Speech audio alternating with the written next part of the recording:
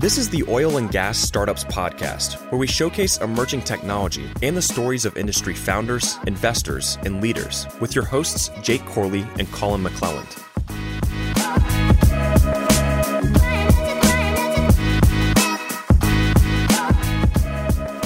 What's up, Wildcatter Nation? Welcome back to another episode of the Oil and Gas Startups Podcast. We've got our buddy Eric from Cube, not Quib.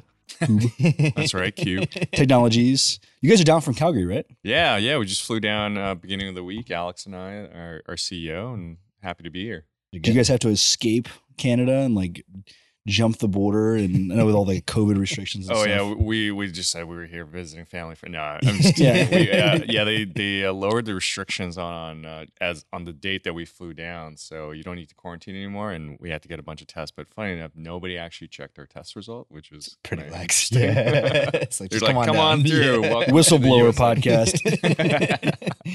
Yeah, so you guys are down here enjoying the sunshine. I'm sure you're getting a little bit of heat in Houston. It's been hot this week. So. Yeah, I mean, I've spent a lot of time in Austin. Houston's a different type of heat. I mean, I think I've been in steam rooms that were cooler than Houston here, but it's great to be here. You know, it's like I had a garage gym for years, and I was like, man, it's like working out in a sauna here in Houston. It's like 130 degrees, just sweating in the garage. So you get used to it. Yeah, we had a couple of walks. We're staying downtown, and we had a couple client meetings, 4-minute walks, and by the end of those 4 minutes, you're pretty wet.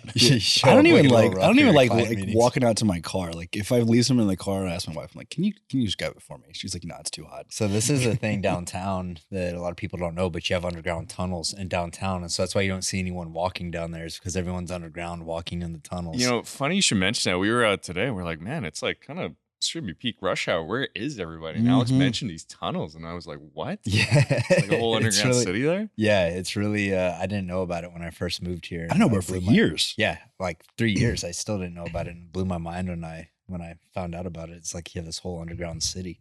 Yeah, we got to go check it out. I mean, yeah, it's when we leave a building, like for me, you guys are probably used to it, but just like the wall of heat that hits you, but then also equally when you get into a building, that wall of AC, the air conditioning, greatest feeling on earth. Man, it's nice. So tell us a little bit about what you guys do as a company. Kind of give us that high level overview, the 2-minute pitch, and then we can dive into it a bit. Yeah, for sure. So Cube Technologies, we're a Canadian-based startup. We make IoT hardware. Think of it as a smart smoke alarm for methane detection. So we started in Canada. There's a bunch of regulations around methane reduction. So it's all enforced through this leak repair and detection program. A lot of that's using intermittent technologies. So you're sending somebody out on site, inspecting a leak, finding a leak, and then repairing that leak. We thought of it as, well, it seems pretty inefficient that you have to send somebody out into a really far site. You know, we kind of think of the problem as you have a fire in your house. You don't want to send the fire department coming into your house and inspecting a fire 1-3 times per year. You want to know if there's a fire from your fire alarm, and you want it to take or put out that fire as soon as it happens. Yeah. We come from an engineering background. Our founder's an engineer as well, and he developed a very simple smoke alarm to do that. It's actually a great story. He came over from India as a young engineer. He was living with a family, and their house was backed onto an abandoned oil well. And he had aging grandparents living with him. He rigged out this thing, and it would send a message to his phone whenever the methane concentrations were exceeding a certain value, and he'd be like, granted, don't go outside. Serendipitously, he met a bunch of guys that are pretty prolific entrepreneurs in Calgary, gave him a bit of seed capital, and that's kind of how Alex and I got involved. But we're at a point right now where we're working with a bunch of customers in Canada. We're the first company, continuous monitoring technology, to have regulatory approval, and we're just helping customers out there find leaks faster, generate the data that they need for ESG reporting. And then there's this whole new world of responsibly sourced gas that we want to get into. But I don't know if that was 2 minutes. That was a little No, that was good. That was perfect. Digressed. Man, I love the idea that, he made this device to monitor methane levels at his house, just kind of out of personal protection. And then you make it and it's like, hey, I bet this has a ton of application across the industry, especially, in today's world where a lot of eyes are on methane and rogue emissions and ESG initiatives. I think that what we're seeing in the methane leak detection and capture space is pretty unique. So, essentially you guys have this device. Is it like the size of a smoke alarm? Like, does it look like that? Like, you say it looks like a cube, actually. Oh, does it? There's the name. All right. How'd you get the name of the company? There it is. Yeah, exactly. No, it's it's a fairly small box, and we have solar panels out on it. And so the intention is to function as a smoke alarm. I mean, most guys in your house, you check your smoke alarm every 10 years. You don't really think about it until it beeps, right? And we've want to deploy these at every oil site. A lot of these oil sites don't have direct power, or you don't want to actually build anything with direct power. You want to leave them out in pretty extreme heat and pretty extreme cold, especially in Canada. We spent a lot of our time in the past 2 years just getting this device in a very stable state in terms of its robustness from a hardware standpoint. None of the AI stuff that we're doing, or the inferences, or the dashboards would be meaningless without the actual data, right? So we've been working a lot on that, and we've been sorry for using the metric unit. You guys will have to help me out with conversions. But, we were deployed. This is America. We're not 40, smart like the rest of the world. So. We were deployed in like minus 46 Celsius, which I think is pretty close to minus 40 something Fahrenheit. And then, recently with Canada's heat wave, it's been over 100 degrees Fahrenheit. There you go. So, we're actually down here. Alex and I are down here with our field manager to deploy our first deployment in Midland, which we're super excited about. Methane's a global problem. The market in the U.S. is just so much bigger, and working with U.S. customers is just awesome too. Like, they're very technology forward. They, we see the U.S. market as less of like a regulatory push, but more of like, hey, as operators, we need to do this, and we want to get in front of it. And it's great for an emissions reduction story. It's every MCF of gas we don't leak, we can produce and sell. But it's also a great story for investors and customers that are looking for responsibly sourced gas. Yeah. You brought up such a great point with the producers here in America, because everyone talks about gas leaks in producers and they're polluting the atmosphere. And I'm like, look, if these guys have an economic solution to capture that gas, why would they want to let their product go? They want to be able to sell that, right? Mm-hmm. And so that really, you look at American producers, they want to do the right thing. A lot of the oil and gas companies I've ever worked with, don't get me wrong, I'm sure you can go find a handful of crooked ones, but most companies want to do the right thing, and they care about the environment. So they want to utilize technologies where they can detect methane leaks. But then from the economic perspective, is like, hey, they're letting product go too. So they want to, mitigate any leaks that they have so that they can put that gas into the pipeline and sell it. Absolutely. I think it's very clear for us when we speak to guys, like, this, just the concept of waste seems wasteful. Nobody wants to be wasteful of their time, of their capital. Certainly not all the resources that they're producing, right? I think, for our value proposition is like, we're doing continuous monitoring, but we think of ourselves as the most accurate, low cost continuous monitoring system out there. So, the benchmark that we compare ourselves is the OGI cameras. Mm-hmm. We want to make it as, if you're having to choose between what's currently approved, which is the OGI camera, versus new technology, we want to take the cost as a factor out of that equation. But all the other value proposition, you can detect a leak when it happens, not when it's surveyed, is a big one. So you reduce that waste. If you have a bunch of sites, we don't want to just do these single site pilots. We want to monitor all your sites. Imagine if you have 100 sites, right? Mm-hmm.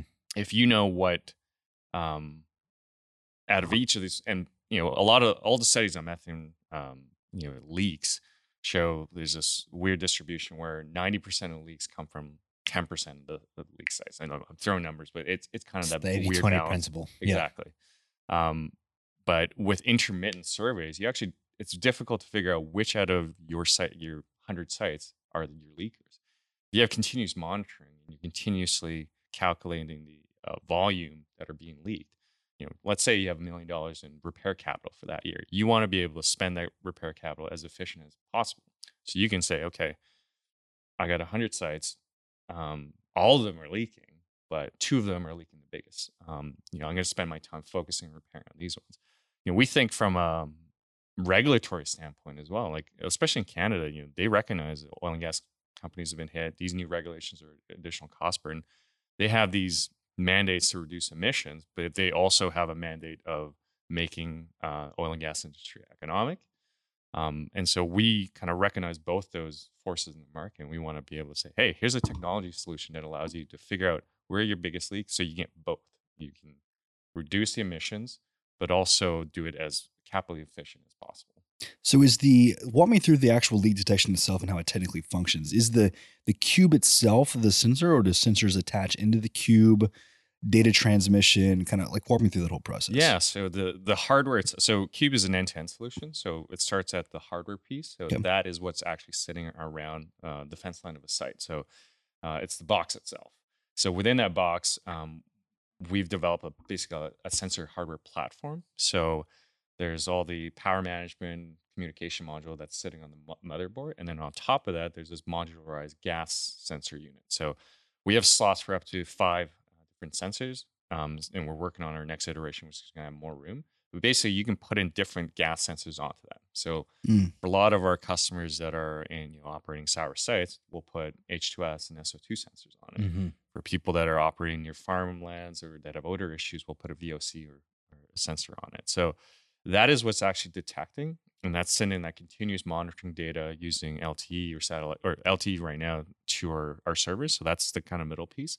And that's where we actually take all the gas readings along with meteorological readings. So we measure temperature, humidity, wind speed, wind direction, and then we create these models that look at, okay, if imagine a plume of gas, right? Mm-hmm. And you have spot points that you're measuring.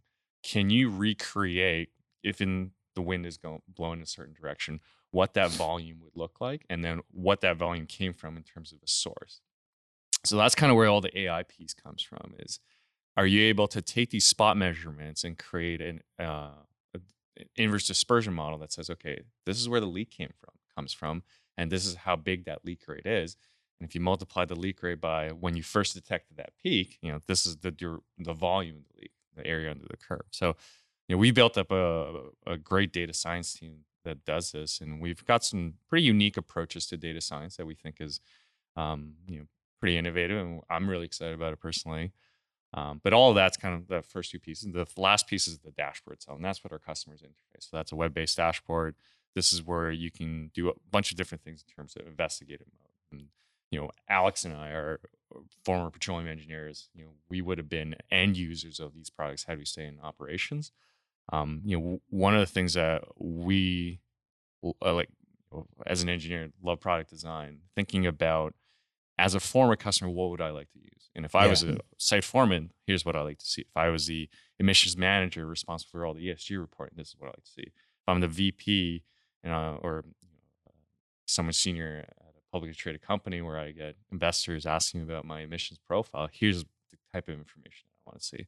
So all that is, we're putting a lot of our emphasis. I mentioned, we've been focusing on the last 2 years on hardware development. A lot of the focus now is on software and the dashboard and the AI piece.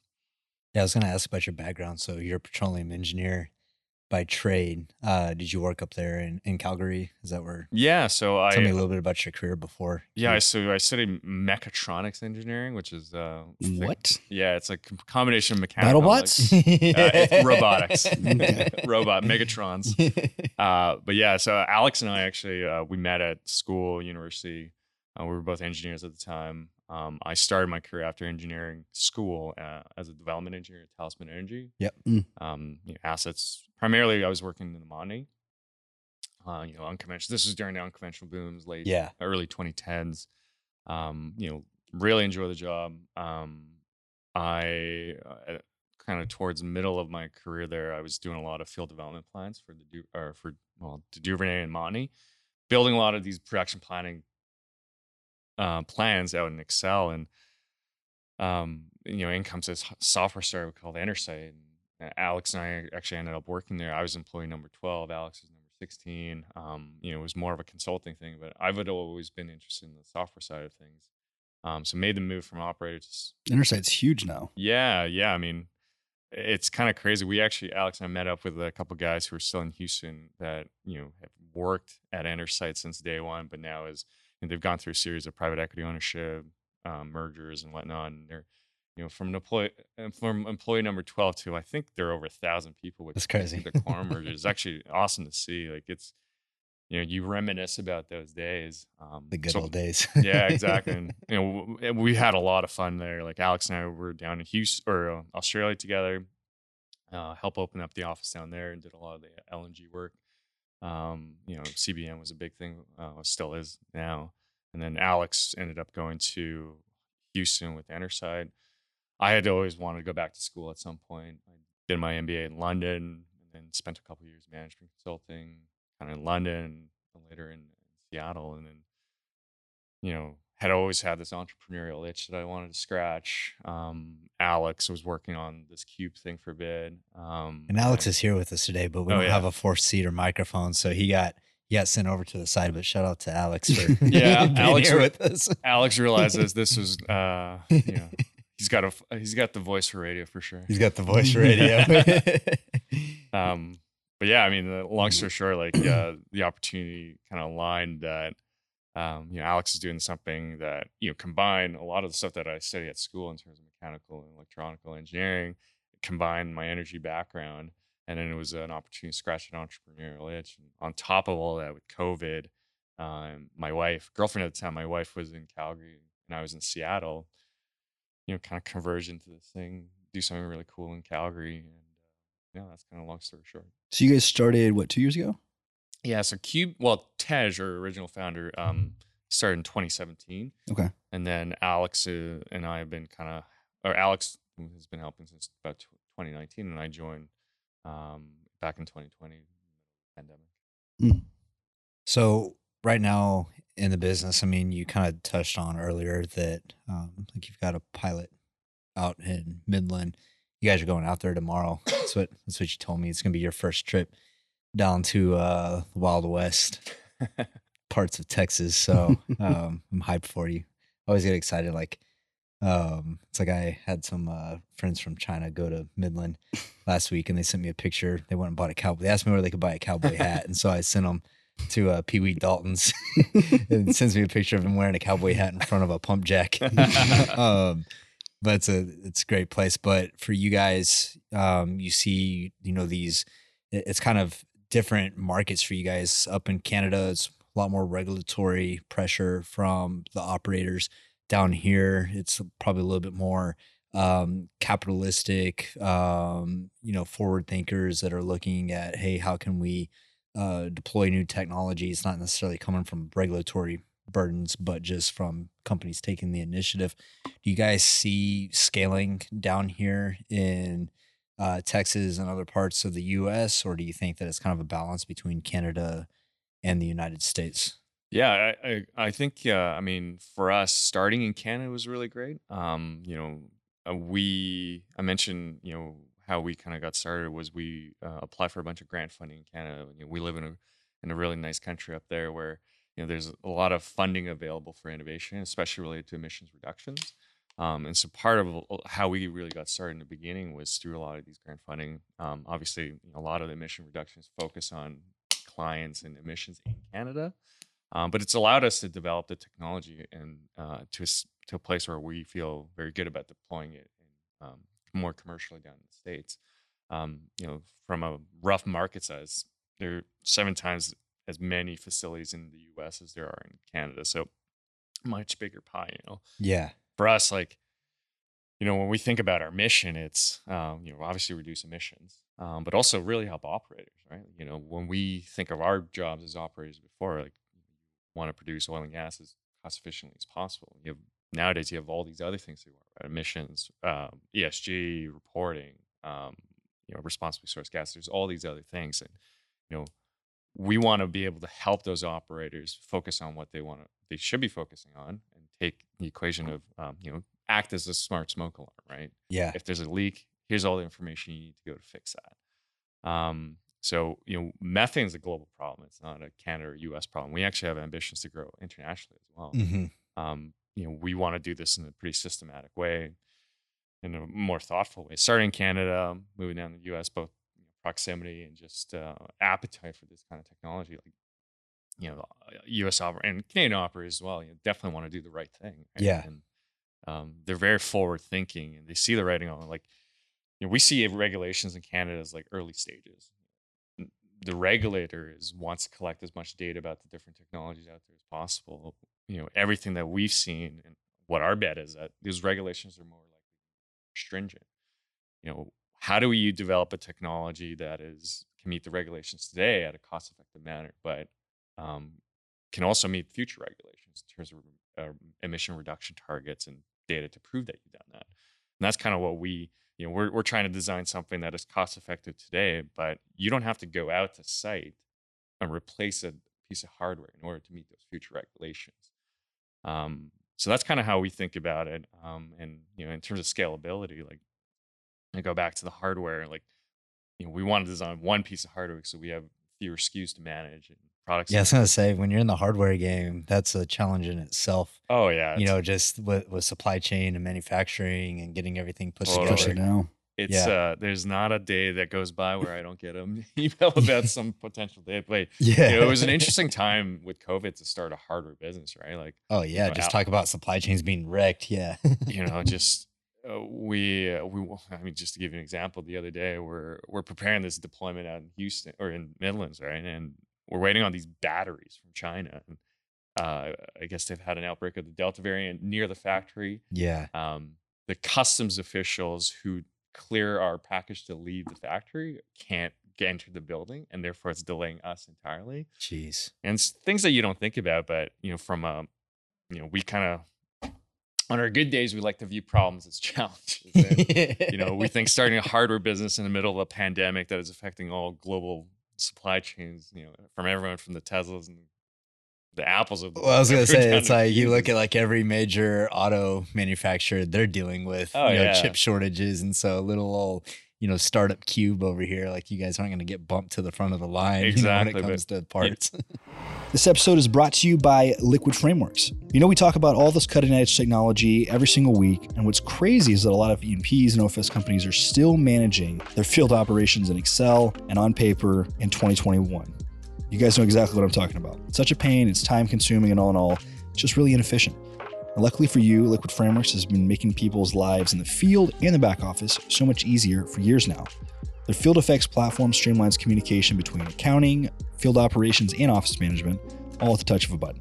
Now, they're trusted by some of the leading teams at Key, Basic, Stallion, Liberty, Superior, and numerous others. And you can hear from them directly at the Liquid Frameworks Connect FX conference here in Houston on September 14th and 15th. So like I mentioned, their customers who've been utilizing the platform will be chatting about different ways that they've been able to leverage the platform to really streamline and optimize their operations. So if you're still stuck on paper and Excel, I guess, and thinking about finally making that switch, this is a great opportunity to come out and hang out with your peers and scope out some really cool tech.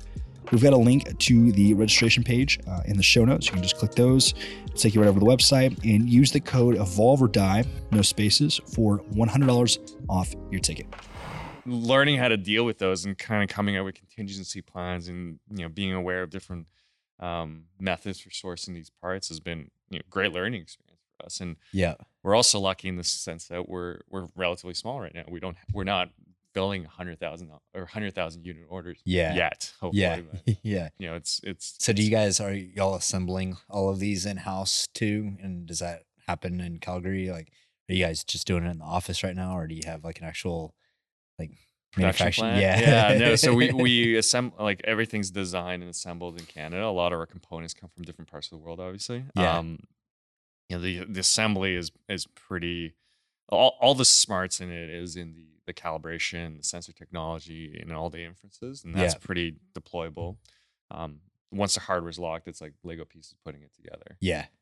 We'd like, from just a kind of cost perspective and efficiency perspective, there are opportunities to get them all assembled in Asia, for example, and ship them over. products, Yeah. finished products. We're also looking at, do we just ship every parts down to the U.S. and get assembled in the U.S.? Yeah, manufacture it down in West exactly, Texas. Yeah. Yeah. The assembly is not the difficult part, but Yeah. one of the things that we're proud of is, like, a lot of the people that we've hired, especially in Canada, as well as we're growing a team in the U.S., is a lot of them come from oil and gas backgrounds. In Calgary, a lot of people, there's been quite a bit of economic turmoil since 2014. A lot of our team is former oil and gas engineers that we've been able to hire and train, and That's awesome. they understand the problem because they would have been an end customer, similar to Alex and I. But Yeah. they're working on something that they're passionate about, and it's great to see. So we're building a technology, we're building a solution, but one of the funnest things about my job is building a team and a culture around that. Yeah, absolutely. So one of the things I think it would help kind of me and probably other people listening understand better the position in the market would be, you've mentioned that you guys are going to be kind of like the more cost-effective way for the operators. So let's dive into a little bit like of the alternatives. Like if they're not going with you, and why are some of these other methods more expensive? Yeah. So I think if you think about methane detection, there's a couple different scales to think about them. The couple simplest one is like there's a spatial scale. So where are you measuring relative to the potential leak source? So there's satellite companies, aircraft, drones, OGI cameras, and then fixed sensors like ours. And then within fixed sensors or stationary sensors, there's a bunch of different technologies. That's spatially. And then there's the temporal scales, which is tied to the spatial, like how often can you measure? So satellites, if you're talking about orbital satellites, they measure every rotation. Airplanes, whenever you fly. OGI cameras, whenever you send a crew out. Mm-hmm. We think that there's definitely a place for the GHG Sats of the world and Kairos of the world, because they're able to detect really big leaks in very remote locations. Like if you find a leak in, I don't want to name any countries, but you can inform the UN there's a massive leak, thousands of kilograms per hour. Sorry about the metric units again.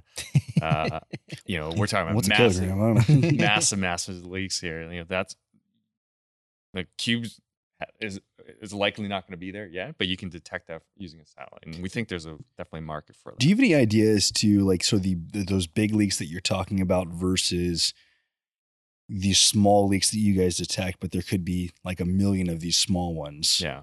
Do you have any idea in the market as to, I don't know if there's any stats around that as to it depends. These contribute to 60% of all the leaks or something? It depends on where you're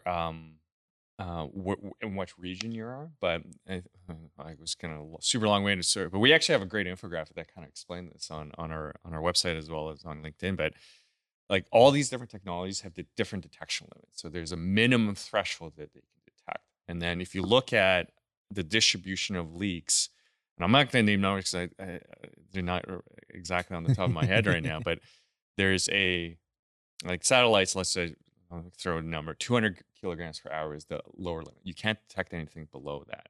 Most leaks on an oil and gas site are going to be well below 200 kilograms per hour. Mm-hmm. Having a kind of broad or a lower detection limit allows you to detect things that are smaller, and being low cost allows you to deploy more of those sites.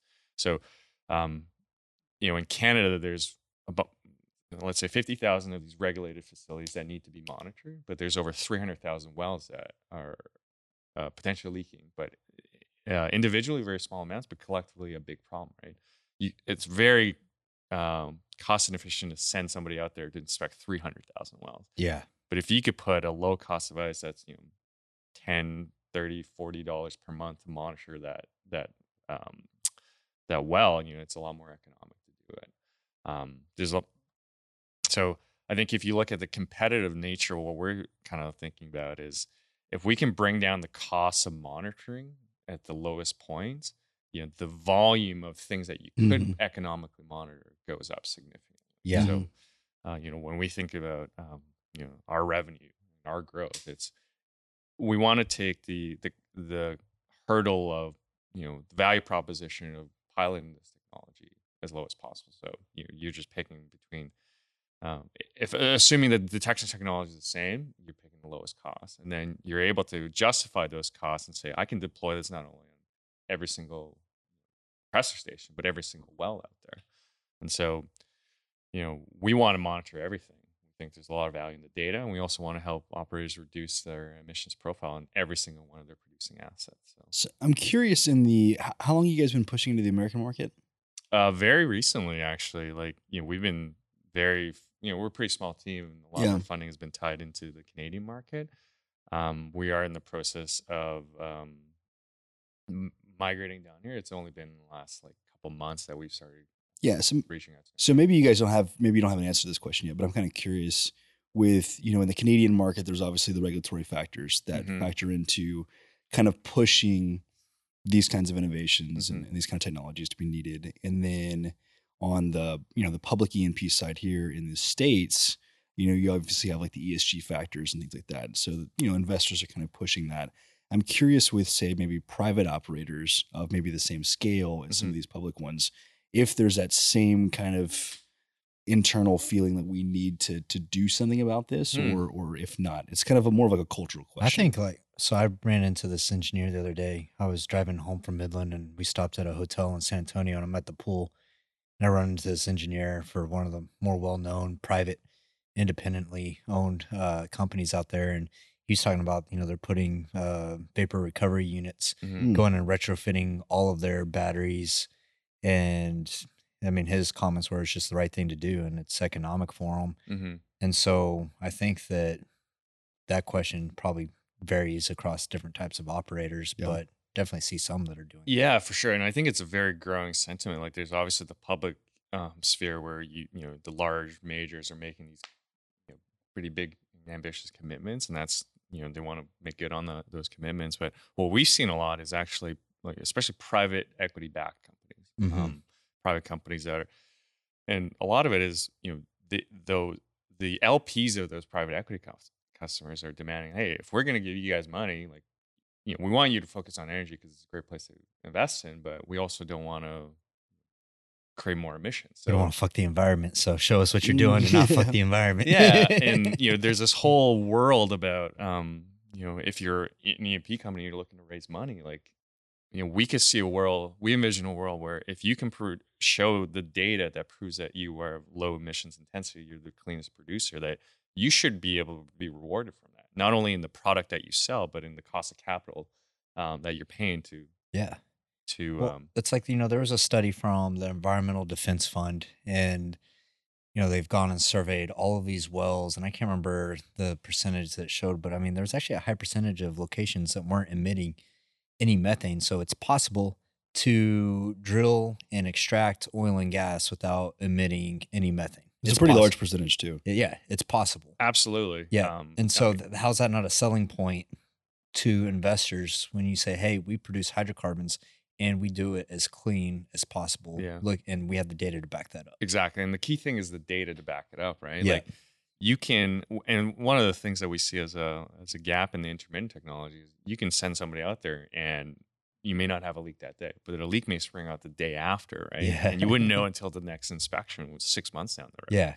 And that also works the other way as well. Like you may think that you're a clean operator because you're going out there and you're surveying and you don't have a leak that day, but the next day there was a leak. And so even though you think you're a good operator that's not leaking, you potentially could be. For sure. Like, give you an example. One of our best clients up in Canada, like, they're an operator that is around a lot of farmlands, and they've experienced odor complaint issues. And the regulator up there takes that quite seriously because it's a health hazard. And the operator, our customer, is faced with some shut-in orders.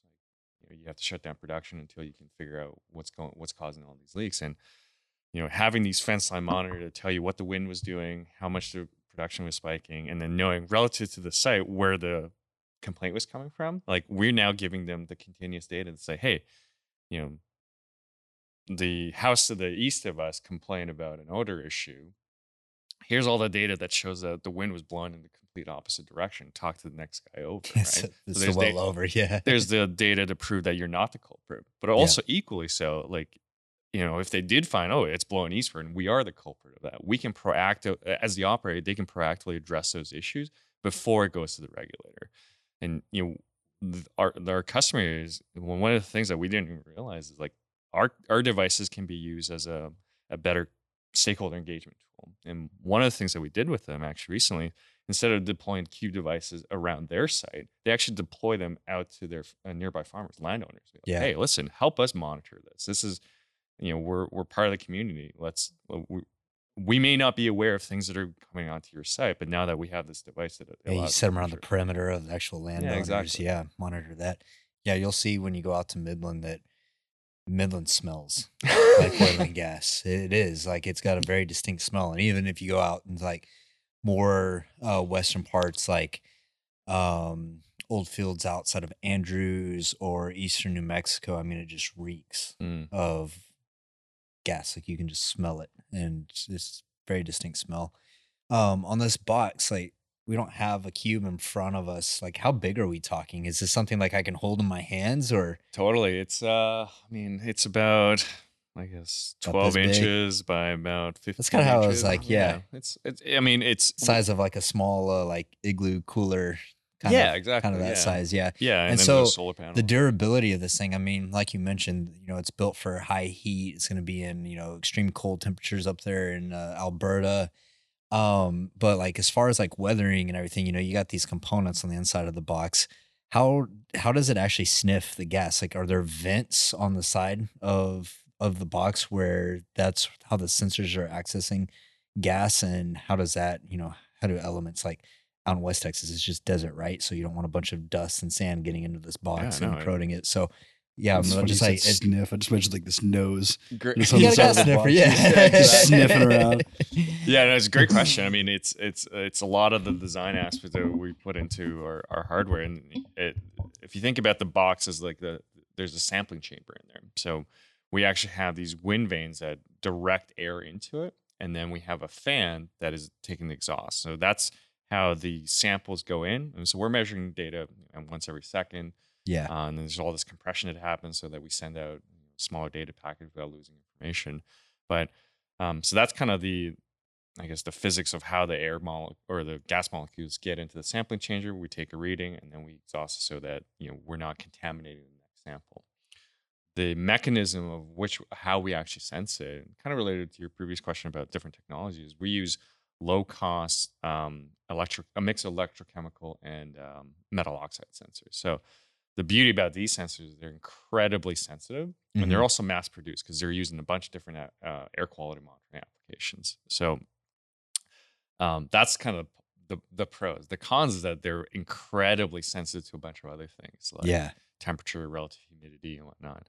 A lot of the work that, in addition to the hardware robustness that we've been doing on is how do we get these, let's call them $5 to purchase, these low-cost metal oxide sensors calibrated so they're as good as a reference monitor, like a laser-based reference monitor.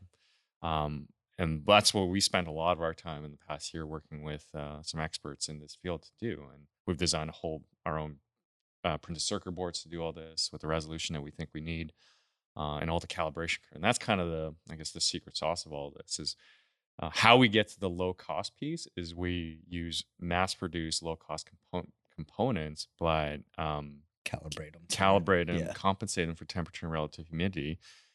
Recently we've been testing relative to a Picarro, which is this $150,000 gas analyzer. The results are incredible.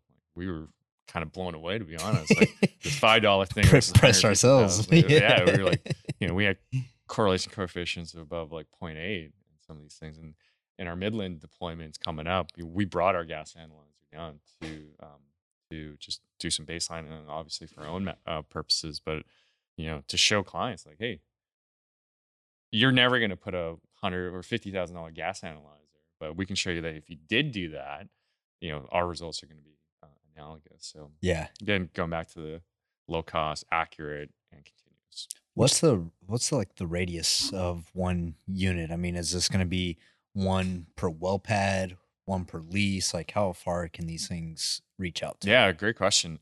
So I wish I could show you a video of all this and like a simulation. Making it hard, man. You got to be articulate and explain it to me. Yeah. So the way the box is stationary, right? Yeah. The air and the gas molecule has to travel to the box. Yeah.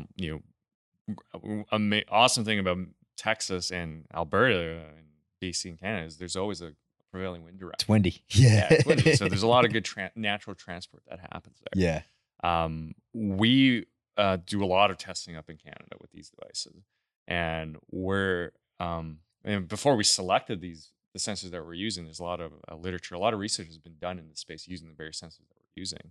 One study before we picked these sensors, they were showing they're able to get clear detections up to 1.5 kilometers from the site. Oh, wow. We conservatively deploy we say one sensor has a detection radius of about 100 meters. Yeah. And there's obviously, I talked about the limits before, but we think that within that 100 meters, if you think about a radius, we can catch leaks equivalent to an OGI camera.